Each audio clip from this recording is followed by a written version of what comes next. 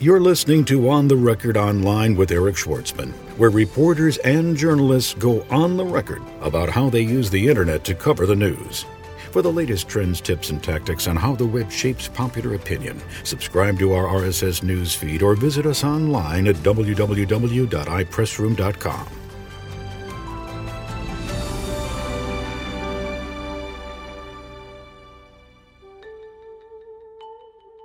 My guest today is Gary D. McCormick. He is an accredited public relations practitioner. He is a fellow with the PRSA, and he also handles partner relations for HGTV Scripps. He has on his, I'm here with him at the 2009 PRSA International Conference, and he has not one, not two, but 3 ribbons coming off under his badge. You know how it is when you go to the conferences. You can identify the big shots by the ribbons, and I'll read the ribbons that he has. One says Board of Directors. That would be the Board of Directors of PRSA. The other says Fellow PRSA, and I don't really know what that is, but I take it it's a big shot thing of some kind. We'll find out. And the last says Chair-Elect, which you just told me means he's going to be the chairman of the board. I don't have a cigar for him, so I know he's going to be disappointed when we're done. But I can picture him on the golf course with a caddy, teeing it up and smoking cigars with somebody named J.W. We are here at the 2009 PRSA International Conference, and I am glad to have him with me at this table. Welcome, Gary. Thank you, Eric. It's a pleasure, as always, to be here and talk to you. How to be a big shot, special episode of On the Record Online. We are going to figure out now what it takes, how you do it, how you go from a regular guy like me to a big shot like Gary. And the first question I have, Gary, how did you get on? How did you become what is a fellow of PRSA, and how do you become one? Well, first of all, you got to work for 20 years, so you got to be, one of the old people in the profession. But it's actually a very distinguished group of people in the Public Relations Society who have a distinguished body of work, who've contributed to education, who've contributed to the profession, and a very lengthy process, which is a little painful because you have to assess your own career of really what have I achieved. And you have to dig through a lot of things in the attic to remember exactly what was it that I did do at that job. Because they're going to ask those people, and so it's probably not one of those better things to be caught in the middle of a fabrication that, you've redefined history and this is what you thought you did. But it really is a telling moment when they accept you in and you join the group of people that really made a difference in our profession. So it really is quite an honor to be a member of the Fellows. But they are big shots. I could imagine that it is an honor, and I don't want it to seem as though I'm poking fun at it, because I would imagine that to be a PRSA fellow is a big deal. How do you become one? Are you voted? Are you nominated? What's the process? Well, there's criteria that you have to meet as far as your lengthened period, but there's a very, very lengthy application. So you self-nominate. So you apply. You nominate yourself. Apply, yes. Okay. And then there's a very strong vetting process by the existing fellows to go through your application and talk to your references and basically check your work. And it's probably worse than any job interview you've ever been through to really make it through the process. Why? Why is it so hard? I think it's because the distinction that they hold, the society holds, and the fellows themselves hold within the society. And they do a lot of mentoring. They do a lot of other things for members. And there's just a kind of a line of demarcation that we're going to hold and hold them accountable for in order to have the distinction. What's the process like? What's some of the things that they do before they award you or recognize you as a fellow? They take all the applicants. They go through their application. They check the employment. They actually then start calling people that you have as references. And it's, the old snowball interviewing process where, gee, Eric, you know Gary and you worked with him here. Who else worked with him there? So it's not a matter of, gee, I'm only going to get the people I really know that I like and like me to write letters. They really do dig down deep and talk about your professional aptitudes, your professional contributions, how you've worked in education, how you've worked in the profession to change it. And it really does impact the profession by the people that are accepted into the college. Would you say that that rising to the top of an organization like PRSA, or really any nonprofit organization that's a member organization, really you sort of have to play to the middle. You can't really have any strong opinions, or if you call too much attention to yourself, maybe you'll be frowned upon. I mean, is it basically is it a political process really more than anything else? Well, I think, first of all, it's a self-nominating process. So let's be really honest. It's the people that are willing to expose themselves to that and have an interest in it. And I think that everybody comes to it from a different way, Eric. I think some people clearly want to serve. Some people come through, it's the next logical step. I think we'd be naive to think that some people don't do it just for some recognition. But a lot of people also do it because it's an incredible learning process. It's an incredible networking opportunity. And I tell you, it's helped me both professionally and personally to be a volunteer in this organization. And ironically, to be able to touch people that to me were icons in the industry, that all of a sudden you're working elbow to elbow with and getting firsthand knowledge straight from them. So is that really the value? I mean, what is the value of being active in PRSA? Well, that's a very interesting thing, because we as an organization, one of the things that this conference is delivering value. And one of the things I'm looking at next year is increasing the number of touch points for members to find that value in PRSA, because it's such a diverse profession.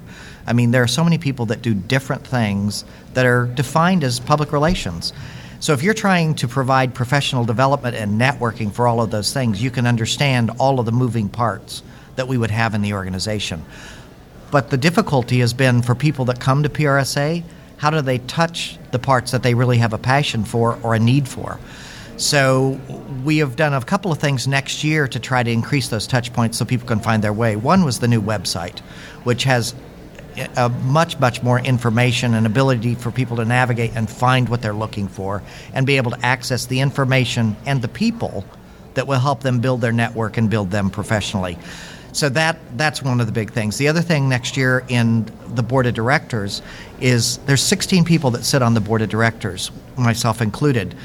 I've broken them into 4 subcommittees and given them each a focus area that impacts our industry in advocacy, community, diversity, and education, so that there are more people for our members to touch. So they don't need to call me.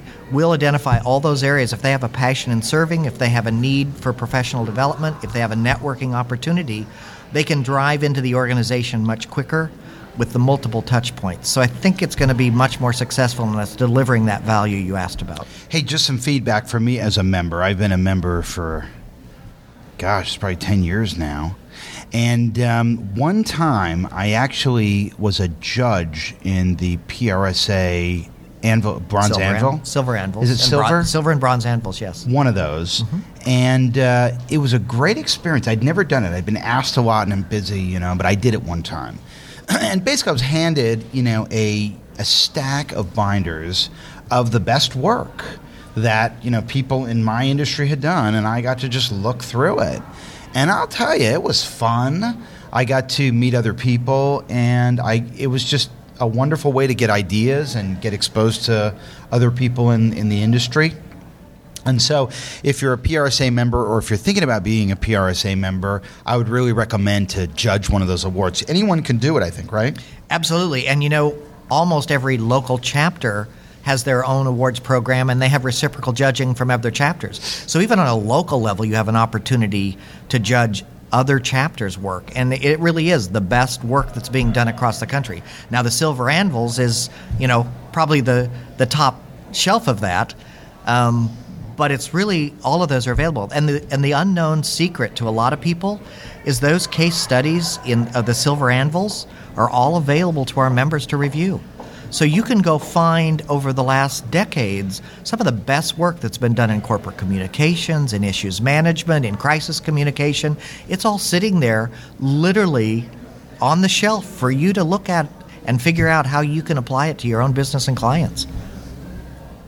So you're also on the board of directors.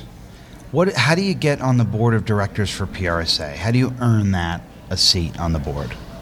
Well, a lot of it is from your volunteer experience, your knowledge of the organization. It comes through a nominating process where candidates are reviewed by over a weekend for our board of directors and for our Who officer nominates? positions. Is it self or someone else? It can come either way. You can be nominated by somebody else or by yourself, but you end up then putting in the personal information that tells why you're qualified. And is it like a form that you have to fill out? Absolutely, yeah. There's a form. There's several questions about the society itself, your knowledge, your experience, both inside and outside of PRSA and leadership, as well as the profession. And then the nominating committee reviews the candidates, and the slate is then recommended to our governance body, the assembly, that meets once a year for election to the board of directors. And next year, you've been elected the chairman of the board. Yes, sir. That seems like that's a pretty big responsibility. I mean, what kind of time commitment is that? Well, so far, even this year, as the chair-elect, I think, and I'm hopefully not mistaken, that it was the bigger time commitment, because we have the leadership rally where we bring in all the presidents-elects from around the country and the new section chairs that will serve with me as the leadership in 2010. And we do a 3-day process of really talking about leadership training, understanding the resources of PRSA, how do we deliver them on the local level, what do they want from the national level. And it's really a 3-day leadership convening.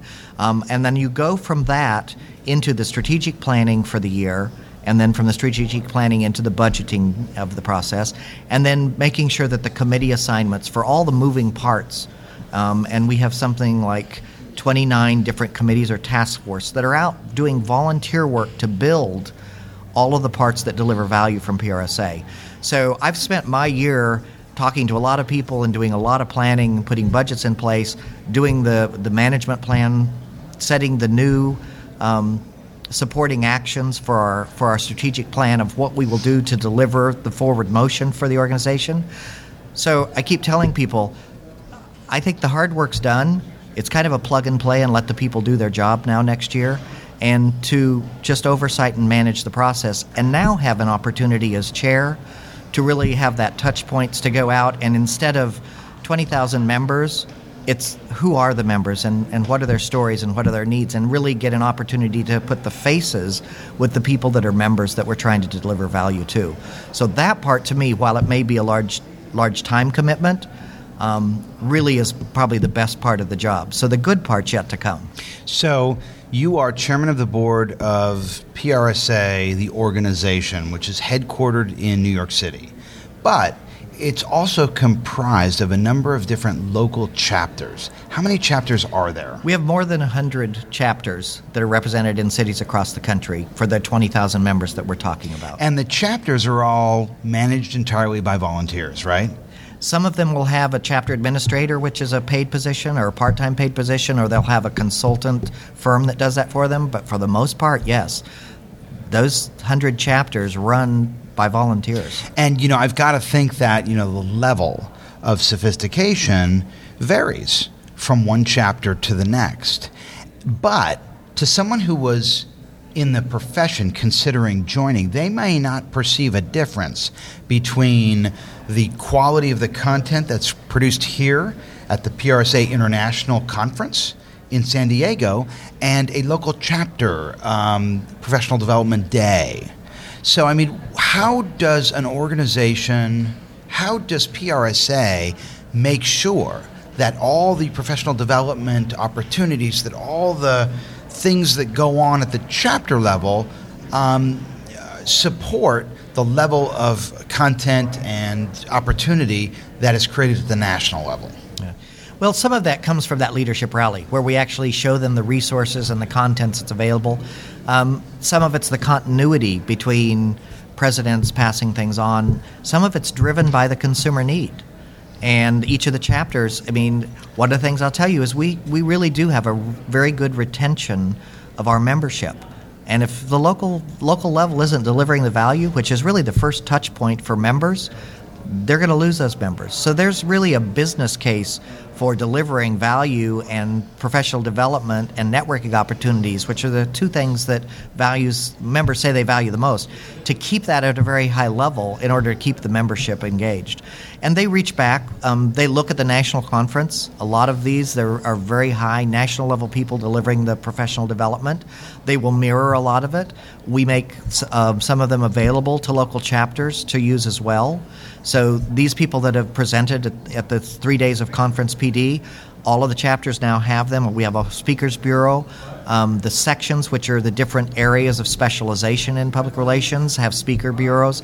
So we try to make accessible to them as many people as we can. We try to give them ideas of PD mirroring what we're doing on a national level. Sometimes we share resources with larger chapters or with their regional conferences as well. And we go out and we visit the chapters as well from national. So there's any number of ways that we can come to that. We try to help chapters. We take chapters that maybe are smaller or aren't doing as well. We do membership surveys to see how they're performing. And we pair them with other chapters that are more successful, and they mentor those other chapters. So there's a lot of cross-pollination. What is PRSA's biggest challenge? I think our biggest challenge going forward is to not only keep up with technically where we need to deliver, but because the marketplace is changing so much, we need to stay ahead of the trends and be able to provide the tools and the training for our members that they are going to need to stay at the table, to stay engaged. I think the business case for public relations is going to change a lot of how our members and how our companies and clients view public relations and that bottom line value. And I think that has just been announced and is up on our website at prsa.org. And I think it will really change the perception and actually the real definition of what we're doing as PR as delivering to business outcomes. Gary D. McCormick, APR, fellow PRSA. Thank you very much for joining me. It's been a pleasure. Thank you, Eric.